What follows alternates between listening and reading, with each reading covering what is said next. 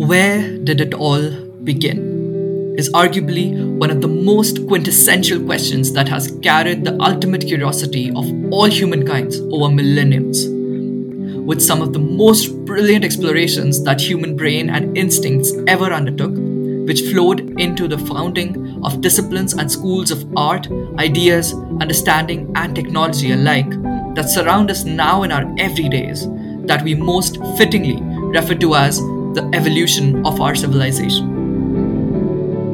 We're after tracing some milestones of this ideal quest for this season of Zeroing In, the Science Podcast. Welcome to the fourth season, To a City.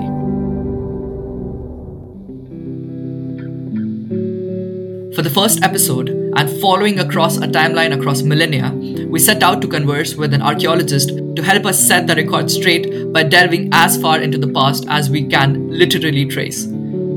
Professor Kalyan Shekhar Chakrabarti is a researcher, excavator, and post-excavation analyst who specializes in biomolecular archaeology and archaeological geochemistry. Professor Chakrabarti pursued his bachelor's in anthropology from the University of Calcutta and then went on to pursue his master's degree specializing in ancient Indian history and culture from the Deccan College. Following this, he pursued his doctoral work at the University of Toronto, wherein he conducted really interesting research in the field and as an analyst as well. Following his postdoctoral stints across various institutes and field sites, he is currently an assistant professor at the Ashoka University and is associated as a postdoctoral researcher with the Max Planck Institute for the Science of Human History. We discussed with him on fundamental ideas about the understanding of human history from anthropological and archaeological points of reference, the names of knowns while tracing the story of the development of human civilizations from scientific perspectives, and perhaps more importantly, naming the unknowns that still beg for an understanding of where we belong. Professor Chakrabarti's patient art of storytelling combined with the extensive understanding of the nuances of the field made the conversation extremely lively and beautifully lined with treasures of fundamental ideas spilling into further ardent curiosity trails that we promise to follow along really soon. Your hosts for this episode are Muskan Garg, who pursued her bachelor's in history from Delhi University and is currently pursuing her master's in liberal arts from Ashoka University, and I am Naman Jain for the fourth season of Zeroing In, the Science Podcast. So first off, I really just wanted to ask you about the broadest excitements of the field. I mean, when we talk about archaeology, the first thought is about all things old and ancient and how actually humans started with anything at all, right? But admittedly, there's really little common knowledge that exists in the society in general that is solidly based on facts and scientific ideas, I guess. And I just wanted to ask you about the broader excitements for you when you were probably in school or college, or how did it really begin for you? Okay. Before I begin with my journey, I think one thing that needs to be debunked at the very first is that archaeology is rarely something that you see in the movies. We do work with mummies, but then we don't fight with mummies for sure. We don't go hunt for treasure, and when we find something shiny, we don't just take it and run. 90% of the archaeologists are poor fighters, so we don't go and fight with normal people or anybody for that matter. So it's like any other academic discipline that you can imagine. It's a very well established discipline. It definitely started as a treasure hunt, but then at this 21st century, in this 21st century, it is a very well developed field. It's like any other physics, chemistry, biology, whatever field you think. It has its own sets of questions that we ask, that archaeologists generally ask. It has its own sets of methodologies that we use. It also has its own sets of theoretical understanding. So that kind of theories we use. Me coming to archaeology was kind of accidental and, kind of a destiny.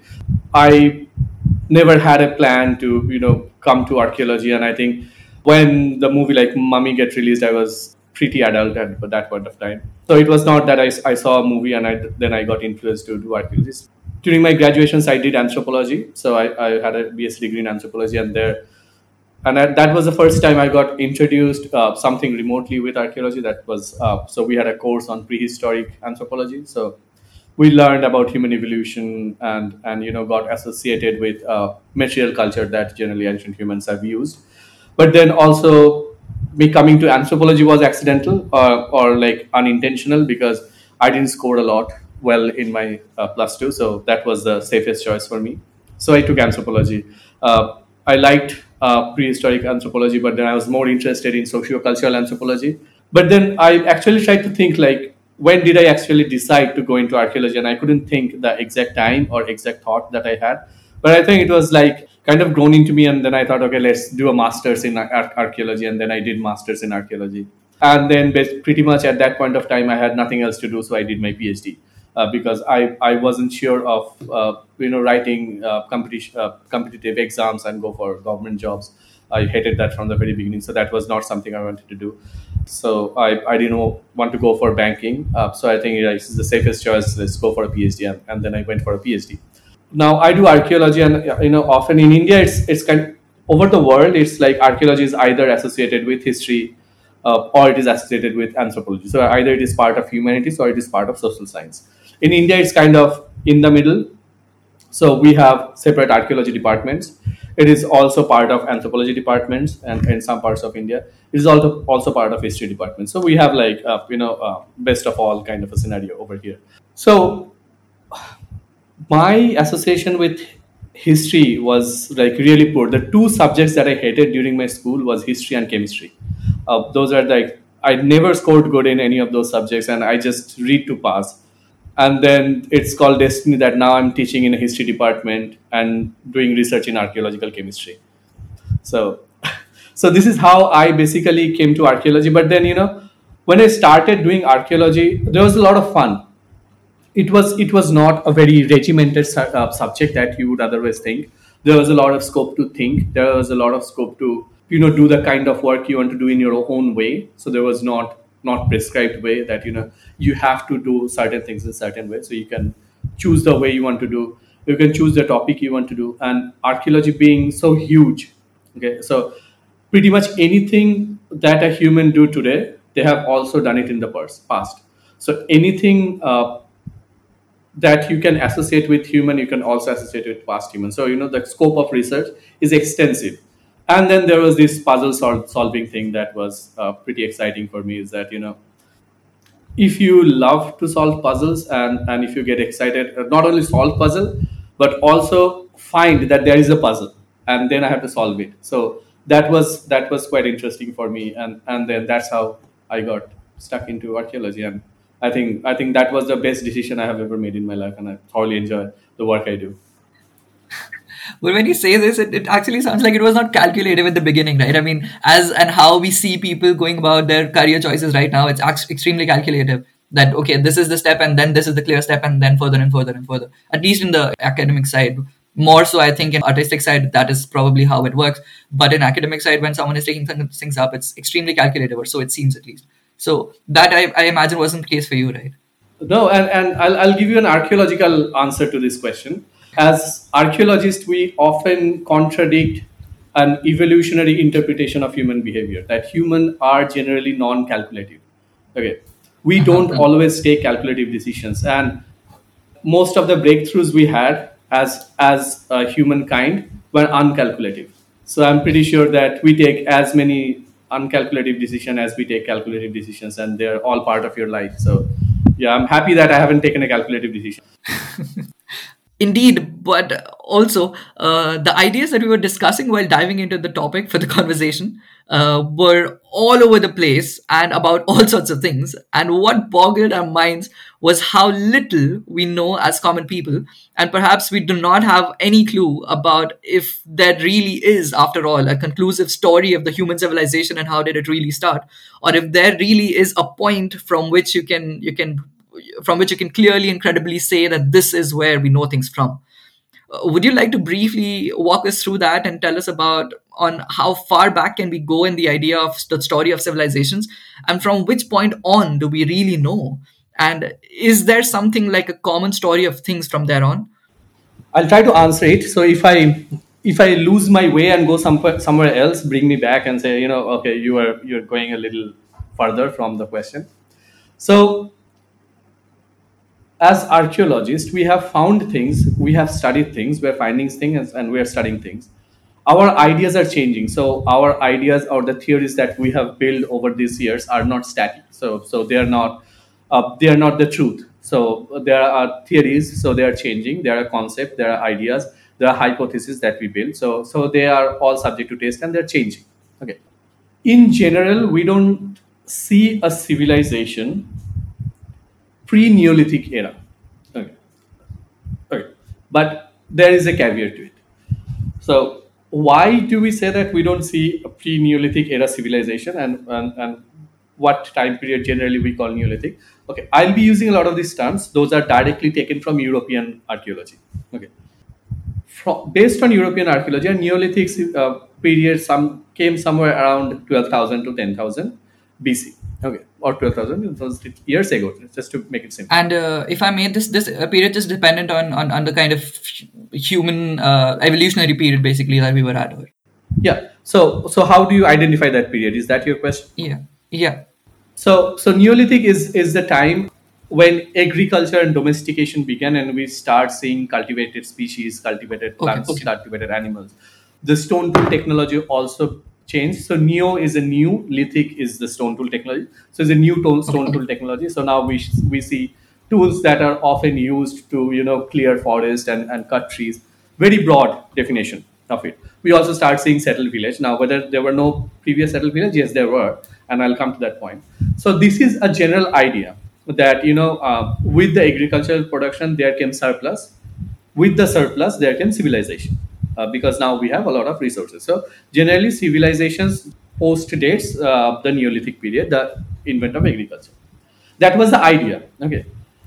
Now, recently, not recently, but it's been quite a few years, that archaeologists have found very complex societies in North America.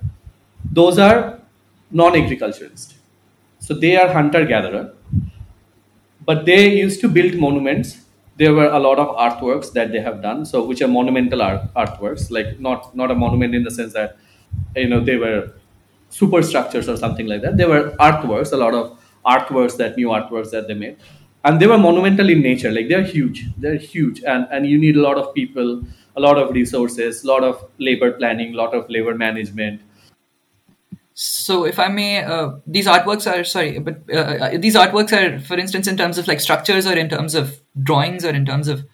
So they are like circular to semicircular structures, semicircular mounds. Let's say mounds. So they were artworks. So they collected and accumulated mound and given it a structure. So if you see an aerial view, it will look like 4 series of C's. So like semicircles, kind of a thing. Okay. Or Stonehenge. Just give you an example of a Stonehenge is a similar kind of a monumental structure. Okay. But it was made of stone, with stones that were erected, and those were lands that were accumulated to create the structure. So then we see this kind of settlements coming around, and those were seasonally occupied settlements. So, and archaeologists, we generally still don't quite understand why they were made in the first place. It is likely that there were some sort of ritualistic activities were going on, some sort of ceremonies were going on. It could be like a seasonal ceremony, where different tribes come together and then they perform a celebration together or perform some sort of ritual together, and that structures are part of that ritual. We don't know. But then those structures clearly indicate that they were complex, they were not simple. Okay. Can we call them civilizations? No, we cannot definitely call them civilizations, but they are inherently complex, more complex than archaeologists have identified hunter-gatherers in general. Okay. And then generally our understanding of this sort of subsistence and the kind of social structure that you need to maintain similar kind of a subsistence pattern were primarily coming from the analogies that we have taken from the Bushmen or from the Aboriginals of Africa. Okay, at that time we had very little knowledge about the Aboriginals from Australia, as well as the Aboriginals or Indians in that the Indians of America. But then when we have those information, then we see that a hunter-gatherer forager can be as complex as any modern society, and it's not that you need a very rudimentary and a very chiefdom to a very hierarchical social structure in order to maintain that subsistence. Right. So they could be as complex as them. And then and we were like it was not that they were only exploiting resources which are need for the immediate requirement. So what does that mean is that when you have agriculture, you have storage. You produce more than you need, and that extra becomes your resource that you generally exchange for whatever things you want in your life. Okay, that's even today is the case that we produce more than we need, and that's the current economy. But in hunter-gatherer economy, we had a belief that that's a very need-based economy. That I will only hunt an animal, and I'll only exploit as much as I can consume. Obviously, there were no storage. Obviously, there were no refrigerators. So, if you kill a deer, you have to eat it, or there is no point of killing a deer. But then, and then because there was no ability of storage, and there's also a limited resources that are available in the forest. Like you don't have billions of deer in a forest, and when your entire diet is based on deer, it is pretty easily that you'll exploit all the deers and the forest will be empty. And that was one of the reasons that hunter gatherers were moving from areas to areas. They were seasonally moving, or they're moving with the herds that they had. And the surpluses can be used for various other purposes than just meeting your caloric need. Okay, you have surpluses that you can use for religious purposes. You have surpluses that you can use for feasting. You have also surpluses that you can use to show your supremacy. So the leader can come, the elite can generate from those kind of surpluses. I can throw a party just to show. And even you see it in the modern days. How often you go to a party and you see, oh, this party is kind of a show off. He's just showing off how much money he has. He's showing off furniture, showing off food, and all this stuff. So the showing off thing was there even in the ancient time, and these resources were kind of the source that you'd use to show off. And would you call these ideas primitive? Well, likely not. They were enough complex ideas. They were complicated thoughts, and they were the basic units that you need to develop a civilization. Okay. Now, when we call a civilization, it does not mean that there are definitely elites within that civilization. There are definitely commoners within this civilization, but within that civilization, there are also various economies that are going on at the same time. There are agriculturalists, there are economists, there are pastorals, there are craft producers, there are also hunters and gatherers that they were constantly, So coming back to the point, I said no, I'll go, I'll just spread my wings. But then coming back to the point, the concept of civilization, the modern concept of civilization that we have is definitely a post-Neolithic thing. So we don't have a pre-Neolithic or civilizations that were 14, 15, 16,000 years old. There could be, but we don't have that idea yet. We don't have that evidence yet. Now, the absence of evidence is not necessarily the evidence of absence, right? So we don't have that, but we may surely have it at some point of time. For history, there is someone who is telling you the story. There is a written record, like some form of a story is coming to you. There are folklores and stuff like that. If you're working with modern history, you have living memories of those events. But when you're going back in time, right? I think the longest memory that I have ever heard in my personal experience when I was working with the indigenous people from North America, they have a living memory of close to a few thousand years. Okay, because that information has been passed on from generation to generation to generation to generation. So there are people who would tell you the story of those years. But then when you are talking about 200,000 years, 300,000 years, 100,000 years, 50,000 years, even 10,000 years, there's no one else to tell you the story. So the story you have to reconstruct from the material or from the archaeological material that we find. So even though you think that you have been excavating that site forever, or Harappan sites were getting excavated in India for like over 100 years now. So don't we have all the answers? No. You have to ask the tool that we find to tell his story or her story or its story. You have to find the pot to tell its story. So, and then we have to let them speak, and then only we'll be able to reconstruct it, right? Because there's nobody's telling us the story. So, and it takes time. It takes methodological development. It takes advanced scientific techniques. It also takes very strong theoretical understanding or theoretical regimes as well, and as well as a lot of work, a lot of experimental work, a lot of ethnographic work, a lot of understanding of human behavior in general, right? So it's a very complex process. So I don't know where I was, but what was my point? But that's what it is. It's like it's complicated. Just a short note, given that you mentioned dating using fossils, can you tell us more about that, about what scientific or technical details it involves really when you actually are doing it? There's not really very clear information about the details available, or details that are involved in context of what is done at present, and also if there are any alternative ways apart from the primary ones that exist in the common knowledge, I guess. So exactly, like dating plays a huge role in archaeology because we need to know how old things are, and that has been the primary goal of any archaeologist at any point of time. How old is this object? And we are fascinated about it.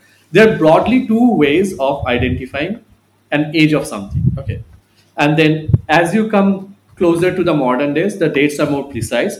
As you go in the past, the dates are more wide. Okay, let's say if you date a Harappan site, before I come to the dating, different kinds of dating, if you talk about Harappan site, so a date plus minus 50 years is fine. That's the 100-year range. Okay, so they say 200, 2300 plus minus 50 years is the date, a radiocarbon date. That's fine, like within 100 years. But when we talk about very old dates, then we are talking about 1.5 billions plus minus 200,000 years. Okay, that's the range of dates we can produce because we are going further in time.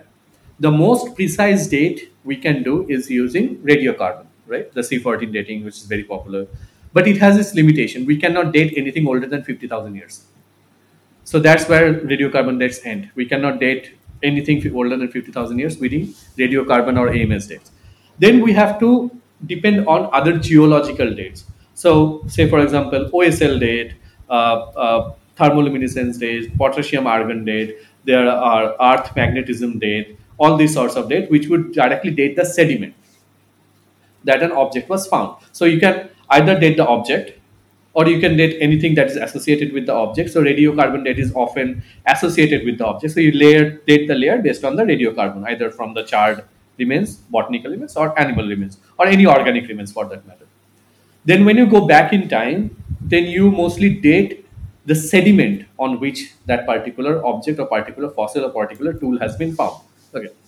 Now, if you find a fossil, there are ways you can also date that particular fossil. Obviously, using geological method, so it not be that accurate, like 7,300,000 for 450 years. Not that kind of a calendar date, but it's a general, like let's say 7 million plus minus 300,000 years. So this kind of date you can do of the fossil, and then with the associated fossil, when you have a fossil, then you have associated finds. So there are now ways that you can date a stone tool.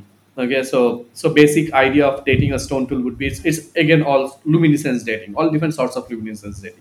So anything and everything absorbs light. So it's a very common way of dating now, apart from the radiocarbon. Everything and anything absorbs light, and then at certain radiation it emits the light. Okay, a good example would be when you drive during the night, you see all those stickers that kind of glitters, and then when light reflects on it, it glitters, right? But when there is no light, you will also see it's glittering, maybe to a lesser extent, but it's still glittering. So that's the time when it's emitting the energy that it absorbed in the form of light. So it's still emitting the light. Now, by calculating the emission of that light, you would be able to say how long this is emitting the light, or when was the last time it got exposed to the light. Okay, that is the primary funda of luminescence dating. All sorts of luminescence dating, whether it's by light or by heat, whatever. And there is paleomagnetism, and I'll come to that later. Okay, so this is the luminescence dating. So what you can do, let's say you have taken a stone tool. Okay, you have taken a stone. Now the stone got exposed at certain time when the stone was built. Some volcanic activity happened and the stone get formed, or some other processes geological when the stone get formed, and that's the time the stone surface got the light. So if you date the stone, it will tell you the time when the stone came into existence. Okay, now you flake the stone. Okay, take a flake out of the stone. Now that surface that you created gets light again now. So now it is absorbing the light. Now you date, you date the light emission from that surface, that would tell you when the flake was taken out, not when the stone was formed. Does that make sense? Because it kind of resets the clock. Now it get exposed to the light, so it resets the clock. Okay. So that's how you date it. That's the same how you also date the sediment. Mostly the quartz crystal and I think feldspar that are there in the sediment. You date them. It's the same concept. Is that when that particular particle was exposed to light for the last time, and then it gets buried, and then it stays in the dark, so no exposure happens, and then you re-expose them to a certain light in the laboratory to kind of understand the emission rate, and then you'll know when was the last time it got the light got emitted or light got reflected on that particular object or the particular particle. And it can be quite good kind of a dating, like in terms of its range. The modern samples would give you like 20, 30 years of error, which is pretty good, but the older samples would give you a slightly larger error range, but it's still in a within a good frame. And then there is paleomagnetism. What is paleomagnetism? The north and the magnetic field of the earth is changing. So the north is turning to south and the south is turning to, it's always changing. So the sediment when it was formed would also indicate that current magnetism of that earth when it changed, and there was certain time that geologists have identified when that shift has happened. And using that paleomagnetism, that measuring the magnetic field of that particular particle, you would know, kind of get a sense of when this thing might have happened. That would also help you to identify the date. And then there are obviously global events. There was an earthquake that put a layer of a tectonic, there was a tectonic movement, and the layer from the lower geological level came on top. And then you find a hand axe underneath that layer, you would know, okay, this time that geological thing has happened, so this is definitely earlier or lower than that. There were volcanic eruptions, so there would be ash. The dating the ash, you would know if something you find underneath the ash, then it is older than the ash. If you find something younger than the ash, then it is younger. Off top of the ash, then it is younger than that. So these are kind of the basic methods of dating. So yeah, if you go deep into the time, the dating kind of gets complicated, and we're still trying to figuring out best ways of dating. So if you find a charcoal Uh, which is more than 50,000 years old, you cannot date it. It's pretty much useless at that point of time. Now that we are discussing the technical aspects of the field of archaeology, so my question to you is a day in a field. Like, how do you do a field work? Like, what is the process of selecting an archaeological site? What methods go in the exploration, excavation? What tools you use? So if you can just shed some light on that. Okay, so there are three kinds of archaeologists in general, or a mixture of the three. One is definitely who goes to the field, does exploration, excavations, and all sorts of field archaeology. Then there are lab archaeologists who would be spending most of their time in the lab. They would do some sort of field work, but even if they don't go for field work, they'll get samples and analyze the samples. Nowadays, I'm doing most of that. Okay, and then there are theoretical archaeologists who doesn't need samples, who doesn't need go to the field, or may can go to the exploration, but then they would mostly talk about developing theoretical understanding of the subject, and their lives would be very different. Okay, but I'll tell you, the most exciting life is definitely of a person, of an archaeologist who is be in the field. Okay, now when you be in the field, there are either of the two things you are doing. Either you are exploring or you are excavating. Now excavation is destruction in its nature. Okay, we are destroying a site. However systematically we do it, it's a destruction. Okay, I say that this is the best method to excavate. After 10 years somebody will come and was like, this guy even didn't know how to excavate, and he destroyed the completely destroyed the site. We scold people even today that this guy in like 1960s excavated that site and he hasn't recorded anything, because that was the best method available at that time and they didn't know about this. So whichever way you do it, however scientific it is wrong, and it is a distraction. So we prefer not to excavate. Okay, in general, archaeologists prefer not to excavate. Not only because we are very concerned about preserving archaeology, it's a very costly affair. Okay, it needs a lot of money. It needs a lot of funding. Archaeologists are poor in general. So in general, we try to avoid excavation as much as we can. Even we excavate very small number of times. Exploration, on the other hand, is a very big deal because you can gather a lot of information without even excavating a site, and that information can be gathered by collecting what is available in the site, doing some GPR surveys, so which is ground penetrating radar survey, magnetic surveys, and all sorts of surveys, digging small pits and stuff like that. So these are different activities archaeologists would do. Now, I'll tell you a day of an explorer. Okay. In a very general, in a very simple sense, not in a sense that you would expect that some Bollywood director would come and, yeah, I need the story. No, that's not the case. That's rarely the case. So somebody would go to a remote location, okay, wherever it is. So probably the nearest village or city would be like a few kilometers. So most of the time, you would go to a forest area or a river bank. You would primarily locate the areas where the high chances of finding sites. So what are the high chances? Next to a river, because it's a water source. So not only human, animals are also attracted to water. So that's the place where you'll find sites. Where you find raw materials, if you're looking for stone age sites, where you find good raw material. Okay, so you'll go and find sites there. Where you find enough resources like animals and plants and stuff like that, that's where you are expecting to find sites. So these are some of the locations, and there are many other criteria that you would look for. Elevations is one of them, temperature is one of them. So there are certain places which is more favorable by human, certain places which are not more favorable by human. But even in the periphery, there is a very strongly developed human culture right now. So don't underestimate that in any sense. But coming back to the point is that there are certain areas where you expect to find human being. Depending on your research question, whether you're looking for a Stone Age site, you're looking for a village site, most of the village sites in India or the post Neolithic sites are continuously occupied. So alluvial plain is a great place where you want to live because you want to cultivate, and that's the best land you have. That's the best place to raise your animals and stuff like that. You're a herding community, you would go to places like Kutch and Gujarat, though they are a little drier, but have an expansion of grassland. That's the best place you can live. And then Haryana, say for example, give you an example, has been occupied for centuries and thousands of years, and people are still living there, and it's a continuous occupation.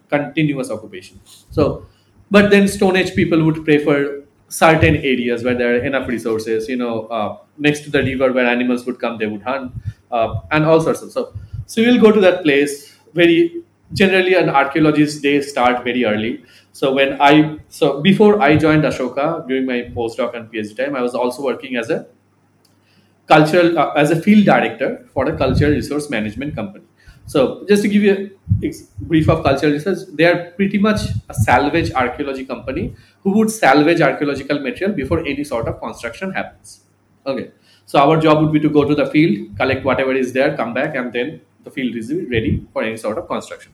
So my day would, let's say, during the field when I was there, my day would start around 4 a.m.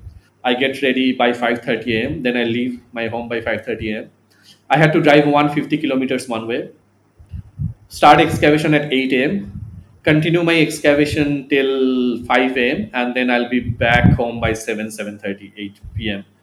And then I'll just be dead as hell. But then in the field, in India, the excavations are primarily done by laborers that you hire for doing all this excavation work.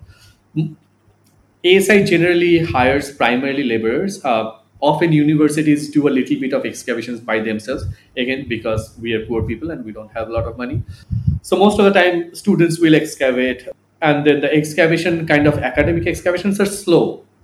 Okay, there would be, you may take like a month to excavate a centimeter of soil, but savage archaeology is fast because you have to savage whatever is there as quickly as you can.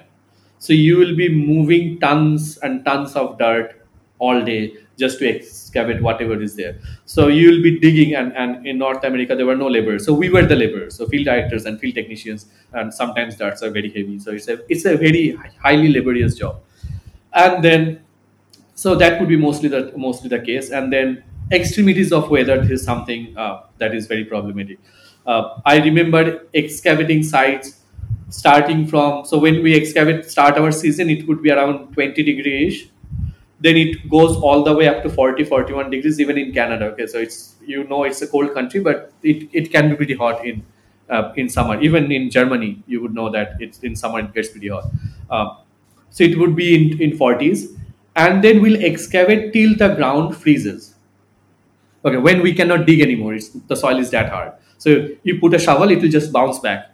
So that would be a daytime temperature of, let's say, -2, -3, with knee height of snow, and you remove the snow and then you excavate, and it's wet. It's wet and cold. In India, I remember excavating a site in Haryana in the month of May. and June. In the field, 10 minutes, go to the tent, drink charge, come back. In the field, 15 minutes, go to the tent, drink charge, come back. And then there is exploration. So most of the exploration are done in the month of summer. It's just because, that time, fields are open, there are no agriculture going on, and then you can see things on the surface. It's not raining, so there are less grass and stuff like that. It's a better weather in that sense. 40-degree, 45-degree, you have to walk 10 kilometers, 15 kilometers a day easily. So that would be a day, but then, it's rewarding in a sense. You will find all sorts of things. You will find nature in a very different way that you have never experienced. And, if you ask me, would you love to go field? I'll love to go field every day because it's so fun over there. Because, and again, like, it's a teamwork. Archaeology is teamwork. Like, you'll rarely find an archaeologist doing his research in a closed room. It's not possible. Yes, there are, obviously, but it's a teamwork. So you'll be meeting people. It will be a fun workplace. You'll have fun. Can you imagine, like, you're excavating and finding a 7,000 years old fossil in your hand? It's so rewarding at that sense. So all this exploration, and you find new site, a completely new site. You explore unreachable areas, that there are caves and things that you cannot reach there, and things like that. And sometimes they would do all sorts of other, exploratory circus that we call, is that, sometimes it's hard to reach areas that you have to go. And then you find all this weird stuff. I remember finding a monitor lizard inside my blanket in one of the fieldworks. So I was actually tired, and I came and I slept on my blanket, and I saw something is moving behind my back. I was like, what is that moving? And then I hold it from top of my blanket, and when I removed the blanket, there was a baby monitor lizard. I was like, great. uh, Scorpions, every time you'll find hundreds and thousands of scorpions. You move a stone, there's scorpion. So yeah, nature at one point of time you'll be like, oh, that's a snake, that's fine, kind of a thing. And then there'll be people, like, I've heard people telling stories that they encounter tigers, they encounter all sorts of wild animals that are kind of, preserved species that you don't see quite often. You see only in the jungles and stuff like that, cheetahs. And so yeah, that would be a general day in the field. It's like a lot of digging all day, and then a lot of fun in the evening, because you have basically nothing to do. So yeah, it's a very nice experience with wildlife, and then archaeology. When archaeology is there, then the wildlife is a definite bonus. Before we dive into the research ideas, just wanted to make a small detour and ask you, given that you have these things that you work with every day, right? I'm quite convinced that your personal experiences in your everyday life must be heavily affected by it. Is it? If so, I mean, how are your general travel stories like? Or do you really look out for like archaeologically relevant stuff when you travel? And how does your personal life get affected by these academic ideas that you exercise on a daily basis? So I'll tell you a funny story. Now, after so many years of experience, whenever I look into anything, I look from an academic perspective, right? Even so, I look for archaeological stuff. I would just look at you and look into your behavior and how you're behaving, so that I can infer something and apply to my research and kind of stuff. So, I was going to Europe. I was in a plane, okay, and there was a girl next to me, and then we were sitting. I haven't chat with her or anything. And then she was on the window seat, and I was on the aisle seat, and the window was open, and then we were going. Um, I believe there was either the north, it was very close to the North Pole, or there was some horseshoe lake, or there was some geological feature that was very interesting to me. And I was like, oh, did you see that? It's like this kind of feature and something. I forgot the entire story of it. And she was like, what? I was like, oh, no, forget about it. So it's kind of like sudden things you are so excited about, because why are you saying those nerdy things to me? But and you imagine, like, you don't know the person, and you suddenly start a conversation with that. So uh, so, so yeah, these kind of things, like, you always get in a conversation which is very archaeology related, and sometimes that can make people feel awkward, right?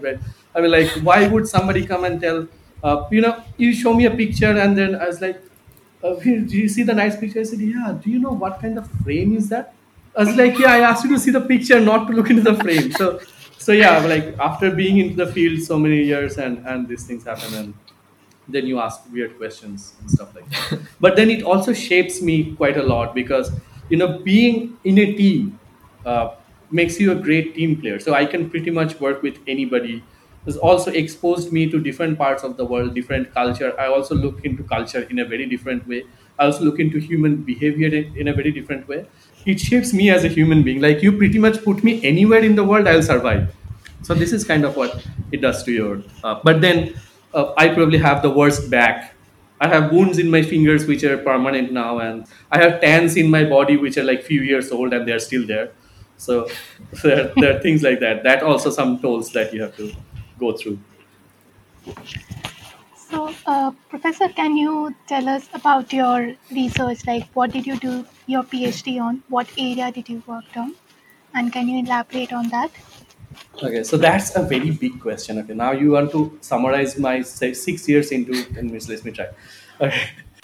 You can take your time and just explain it to us.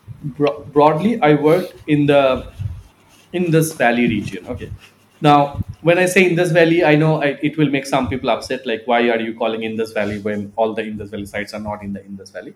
There are problems with nomenclature. Let's not go in there. There are problems. In the civilization, or Harappan civilization is the civilization that I worked on, or a portion of that is where I worked. My study area was Gujarat. So I did my PhD in Gujarat on a very small settlement. Okay. So when we talk about Harappan civilization, the names would come to your mind is like Harappa, Mohenjo-daro. To some people who are into these things, they will think like Dholavira, Rakhigari. These are huge, like big cities. Okay. I worked on a small settlement which is 3.5 hectare big, probably occupied for a few hundred years, not more than that. There are few people, maybe 50, 60 people living at that settlement, not more than that.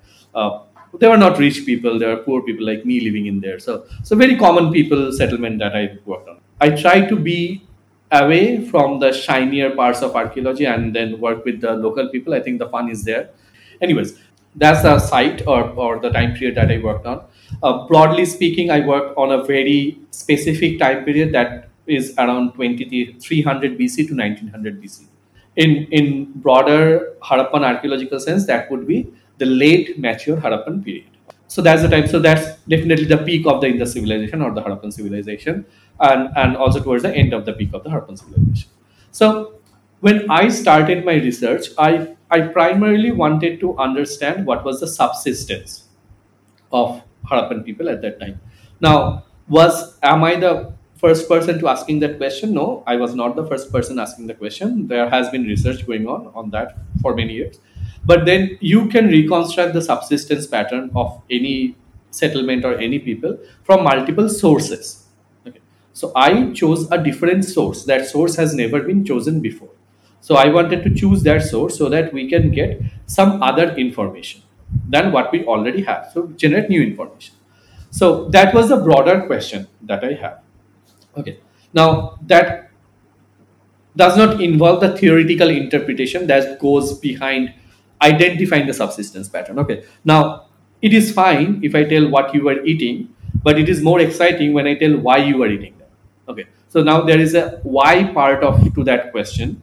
That obviously was not the known to me when I started my research, and then I kind of developed the why question and tried to answer that maybe very much towards the end of my PhD.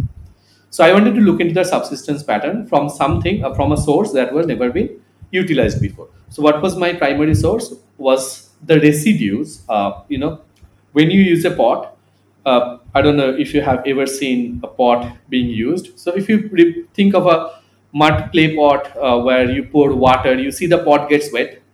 When you touch the pot, you feel it wet, right? That's because the water is percolating from the pot, and it's also keeping the water cold. So in general, any unglazed pot or pots that are not like porcelain, which is highly polished and stuff like that, they have this inherent quality of absorbing whatever is in there in the liquid form. So one thing that they absorb quite well are lipids, the fats in general. Okay, so they absorb obviously the carbohydrates, proteins, lipids, and everything. But lipids are something that we have seen preserved quite well, for primarily because they do not dissolve in water. So water cannot take them out of the pottery. If they are there, they are there. So fats are for general people is like oils, fats, waxes. All these things come under fat lipids, and then there's the the basic unit of it is fatty acid, so we can study the fatty acid. Also, the lipids in their complex forms also sometimes can preserve in archaeological settlement. So by looking into the lipids, then I would be able to reconstruct the kind of food that were cooked in the vessel. Okay, because now we have a lipid profile, we can also do isotopes and stuff like that. Then I know what the kind of food that were stored or preserved or served or processed in that particular vessel. Now, what sort of extra information would that give me? Okay. So, what are the primary information we already had? We had obviously archaeozoological remains, so that are all the bones that human have consumed are there. We have plant remains mostly in the form of charred grains that are already there. So we know what were their kind of staple grains and stuff like that, what animals they consume. We also have roasted marks on the roasting marks, or the size of the bone would tell me, if they were made in small pieces to kind of boil, if they were large pieces, so they were roasted, if there were charred marks on the bone indicating roasting, or if there are other taphonomic marks in the bones that would indicate boiling, and then grains, if the grains were charred, and versus if the grains were made into flour and then they were used. So all sorts of things, information we already had. Now, a few information we did not have, and that's what exactly I wanted to know, because I wanted to reconstruct human animal behavior through looking into the subsistence. Okay. Now, why do I need to reconstruct human animal behavior in the first place? Because that would indicate, again, as I said, that we need to understand how human were thinking, how they're behaving, how they're employing their resources for all sorts of activities.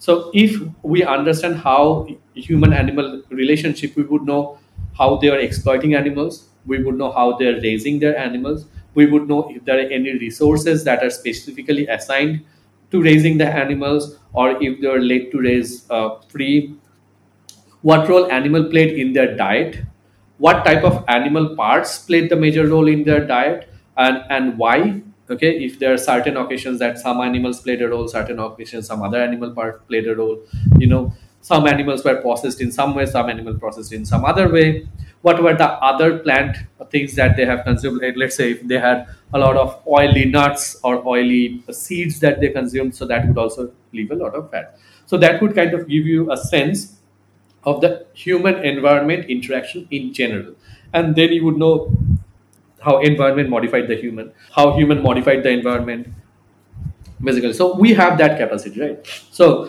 that was one of the question, is how human were modifying their current environment, or how, to what extent human were dependent on their current environment to raise the animals or to manage their animals. So these were some of the bigger questions to finally understand the interaction system that were happening within the region.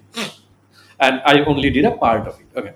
Now coming back to the research, so then I was like, okay, fine. So let's go and look into the food and then figure out what are the things. So that was the question I came up with. And then my research had two different parts. One is to understand animal consumption, looking into the pottery residues, and understand animal herding practices by looking into the isotopes in animal remains. Okay. Briefly explain the topic. You are made up of what you are eating and what you are, where you are. Okay. Your chemical signature would clearly indicate what you are eating, or chemical signature within your body, what you are eating, and where in geologically where you are situated. Okay. So we can look into the isotopes of different molecules or different atoms, and then we would be able to tell that, okay, this is the kind of herding practice they have, this is the kind of environment that they lived on, or this is the kind of foraging practices they have, or this is the kind of migration pattern these animals would have. These are the three main things I wanted to do: understand from the isotopes and then from the lipid residues. So I did my study, and what I found is very interesting is that earlier people have argued that during the Indus period, the animals were extensively herded by or managed by human during the Harappan period. So what does that mean is that, they were fed in a very controlled manner. They were not let to roam randomly and eat whatever they can. That was one of the argument that came before me, and then when I did my research, what I found is that at my site, yes, definitely some controlled feeding was there, but animals were also allowed to let roam freely. and consuming whatever was there in the vicinity of the site. So what I found is that, during at my site at least, the feeding was kind of, they were controlled some extent whenever, and they were more like regional, seasonally varied. So when they had agricultural fodder, they would feed the animals agricultural fodder. When there were no agricultural fodder, they would let the animals roam around and eat whatever they want. Okay. Now that's a very opposite kind of a practice that, the other author have suggested. Now whether it is two different practices between these two different types of settlements, because mine is very smaller settlement versus there is a very slightly bigger settlement, is a different question altogether, and that we don't have the answer. Or is it, a very site specific, is very specific to my settlement only and how they have managed their animal, depending on how many animals and stuff they had. Also similarly, at the bigger side, we see cattle, specifically cattle coming from multiple locations. They were not only raised locally, but they were also getting animals from different places. And there was another study before that that also found, that's primarily focused on migration of human and animal. They also found that, cattle is one of the animal that kind of moved with human. So during the Harappan time, there were like females coming from different places, getting married to different people, and then they were moving. And along with the female, there were also cattle that were moving. So cattle were coming from different areas, at least at the bigger settlements. But now the question is, my site being small, was it that reason that, the cattle and the sheep goat that were raised at that site were regional, locally raised? So they don't have a varied isotope values that indicate that they were coming from somewhere else. Now, that could be just a part of the story because, again, I haven't analyzed everything. So there could be some cattle that are coming from there, but that's kind of thing what it is showing. Now, in terms of animal consumption, um, and there is a way you would know if animals were consumed for meat versus if animals were consumed for milk versus if animals were utilized for other secondary purposes. So, what would be the secondary purposes? Exploiting wool, using the animals for traction, all sorts of things. Not leather. Okay? Leather is a primary consumption because you have to kill the animal. So, by looking into the mortality profile of the animals, the age at death, you would know if animal were primarily consumed for meat or for secondary products. Okay, for secondary products, you would need an older animal, right? Because in order to exploit milk, you need an adult animal. For traction, you need an adult animal. So you'll see a lot of old animal in your assembly. Versus if you extensively exploiting them for meat, then you'll see very young animals, right? Because we all have said, "Hey, give me the tender meat and give me the young animal," because young animals are primarily tender. That's like early adult to adolescent kind of the age group. But but secondary product would be a lot of old animals. But if they were extensively used for dairy, there would be a lot of young male that will get slaughtered. Okay, that's just because there is no role of a male cattle in a dairy industry, right? They just need like one or two male just to maintain the balance in the herd. But at Harappan's settlement, we don't have this age specific data, age and sex specific data. We have age data, but not sex specific data. So we did not know the cattle that were killed early in their age, whether they were male or they're female. But at the same time, we don't see a clear dairy practice because we don't see 50% cattle lived past their adulthood and 50% cattle died in their young age. Because in a natural sense, you would expect equal number of male and female. Okay, whenever there are progenies, that's what you'll expect. No, it may change. It can get 40%, 60%, but it would not be like 99% and 1%. Then there is a problem, right? So that means if we just look into the mortality profile of the animal, we would expect if they are dairy that at least 50% or between 30 to 50% of the cattle will be dead in the first year of life because the whoever is doing the dairy industry, they don't need it. But we don't see that trend. So we know cattle were exploited for secondary product. We did not know what sort of secondary product. Okay. On the other hand, we know sheep goat were used for primarily for meat by looking into the mortality profile. But again, that's not a direct evidence. Okay, that's just the mortality profile. So this is the question then I took and I tried to understand it from the ceramic residues. Okay, because there are isotopic signatures and that we already established earlier by looking into the animal isotopes, that looking into the isotopes of the food residues would be able to say whether it's coming from cattle or whether it is coming from sheep goat.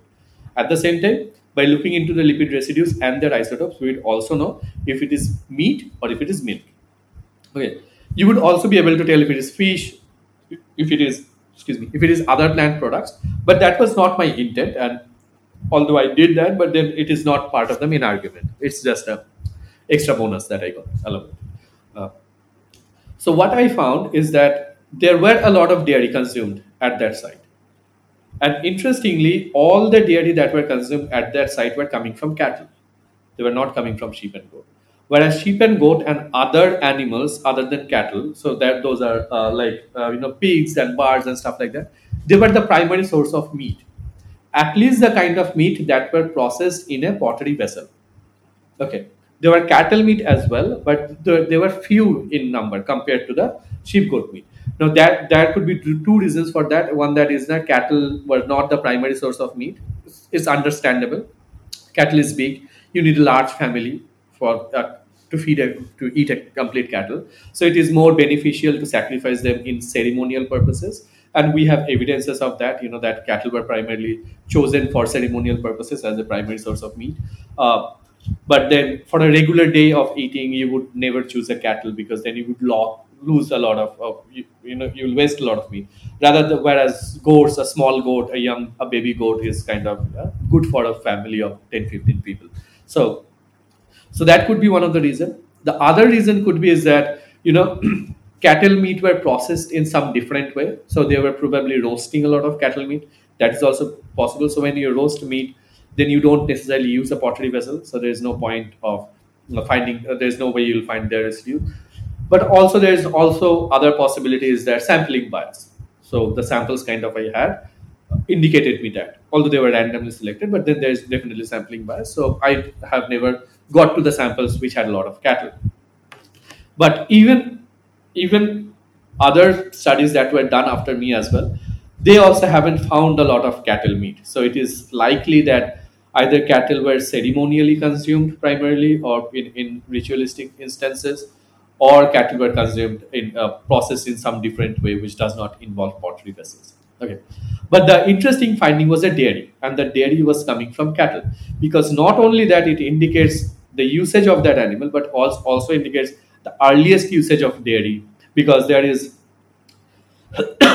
a huge theoretical work going on whether secondary animal products played any role in the development of complex societies. Because again, as I told you earlier about the resources, so secondary product also can produce resources, a lot of resources, because you don't have to kill your animal.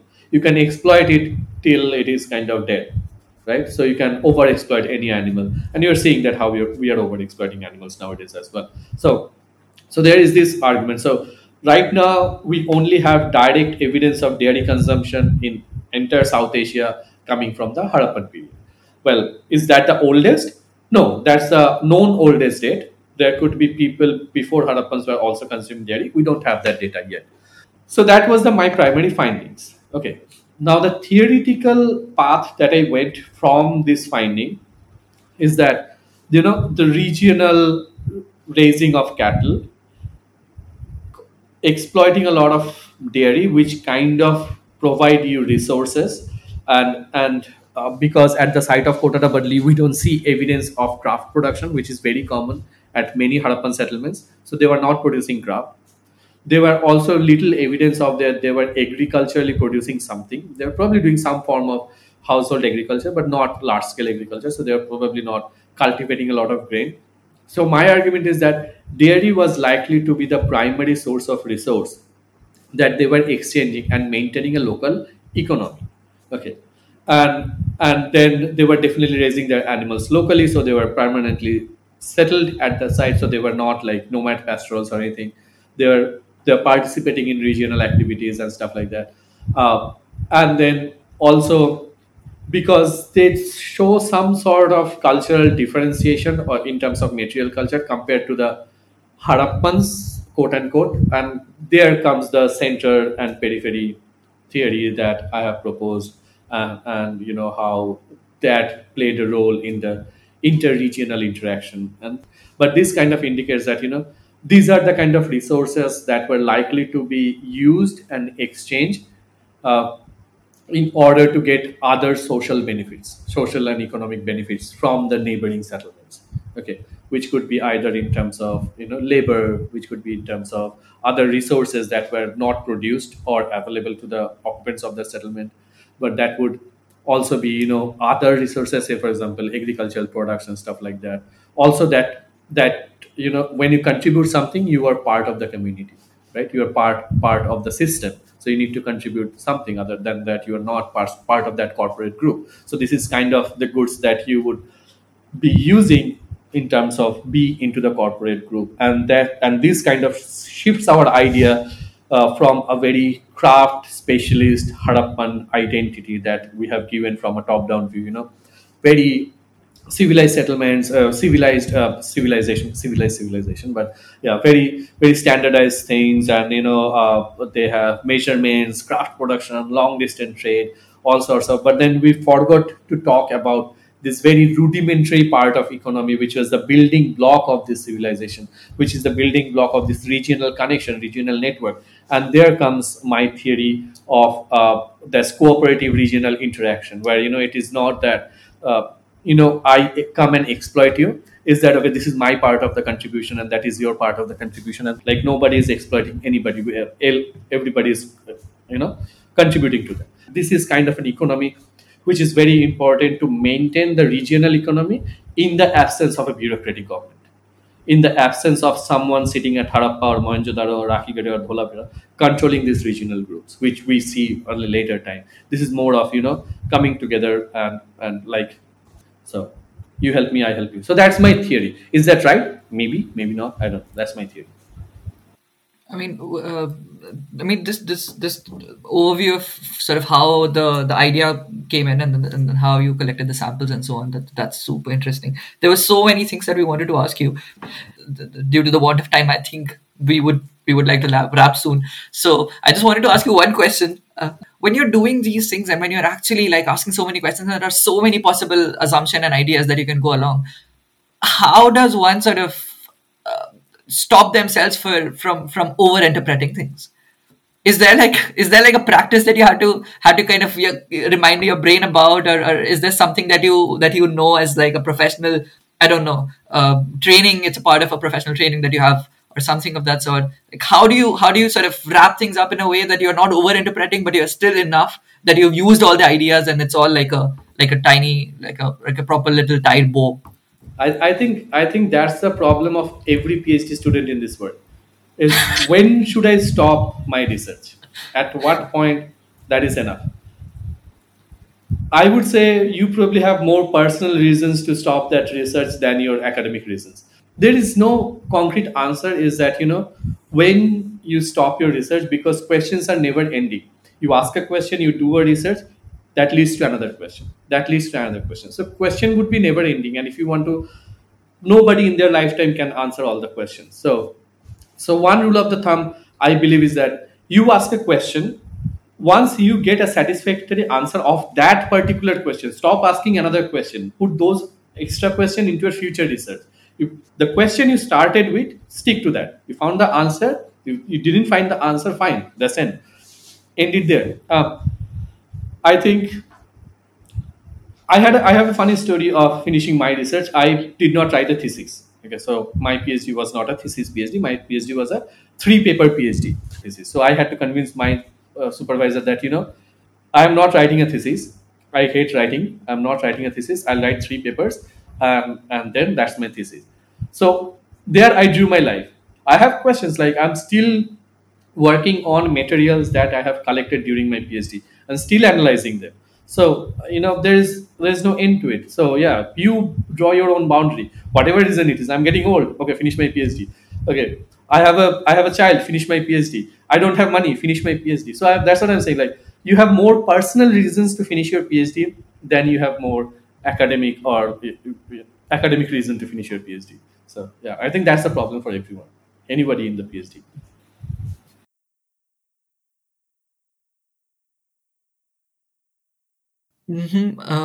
Would you have any concluding notes relating to the state of the field in India currently? And what exactly is the structure like currently?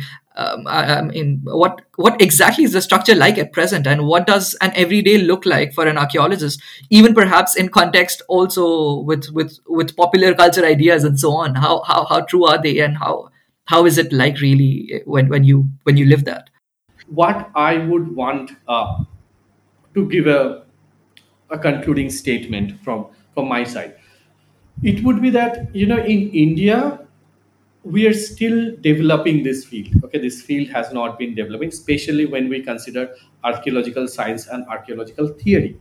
They both sucks at this point of time, and we really need to work as group, collaborate with people, collaborate with scientists, collaborate with theorists to kind of come up with very strong theoretical backing of scientific facts. That's what we need in India right now. So I would ask my students, if whenever I start my PhD student, is that do interdisciplinary research. Don't focus yourself doing just archaeological research, because archaeology is interdisciplinary. Human is interdisciplinary. You can research on a human or a society from one point of view. So broaden your point of view, do research, and then only will get new information. So theoretical backing we are lacking. So we need very strong theoretical backing, very strong interpretative archaeology. It may sound like slightly overboarding with the data, which is also fine. Like, you can go overboard with the data. It's your theory at the end of the day. When you are talking about theoretical, people will agree or disagree. Like, don't think that it's your child. It's just a theory that you came up with. So if somebody disagree with to that, it's perfectly fine, because that's just a theory. But then you have to have this interdisciplinary aspect. Now the second point is, when we talk about movie, I know many people would say that the movie did not represent archaeology properly. No, a movie doesn't have to represent archaeology properly. That's not the role of a movie. Then you make a documentary. If you're making a movie, you have scope to go wild. You have scope to say unwanted theories, and get your imagination. If I tell you all about Harappans in an academic way, they would sound dry. Like, they wouldn't sound very exciting. You would just think, oh, they are just normal village people, and nobody would want to watch that kind of a movie. So I want to go to cinema hall to watch a movie and come back being entertained.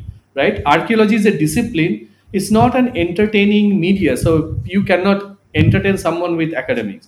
Very, very difficult. So I don't have problem. Go wild with archaeology, and with now CGI and all. I would say go wild. Come up with concepts. If you inspire archaeologists to build a high-tech laboratory that would look like that, why not? So inspire us, surprise us in any way you can.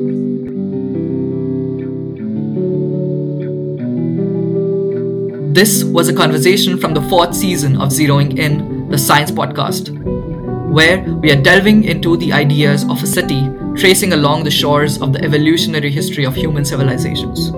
We would like to thank Professor Kalyan Shekhar Chakrabarti for this exciting discussion and the curious conversation that took us along through a journey across millennia and what we know of them as people who belong. On behalf of the Zeroing In team for this episode, which included Muskan Garg, Sahil Mitchell, along with the season team for Zeroing In, and I am Naman Chen. Thanks a lot for listening to this episode. We'll be back with a new episode along the same ideas with further interesting questions and conversations with eminent Indian scientists and researchers from across the world. If you have any suggestions, you can visit us on zeroingin.org or write to us on zeroingin@gmail.com and follow us on our Instagram and Facebook handles for regular updates. Until the next time.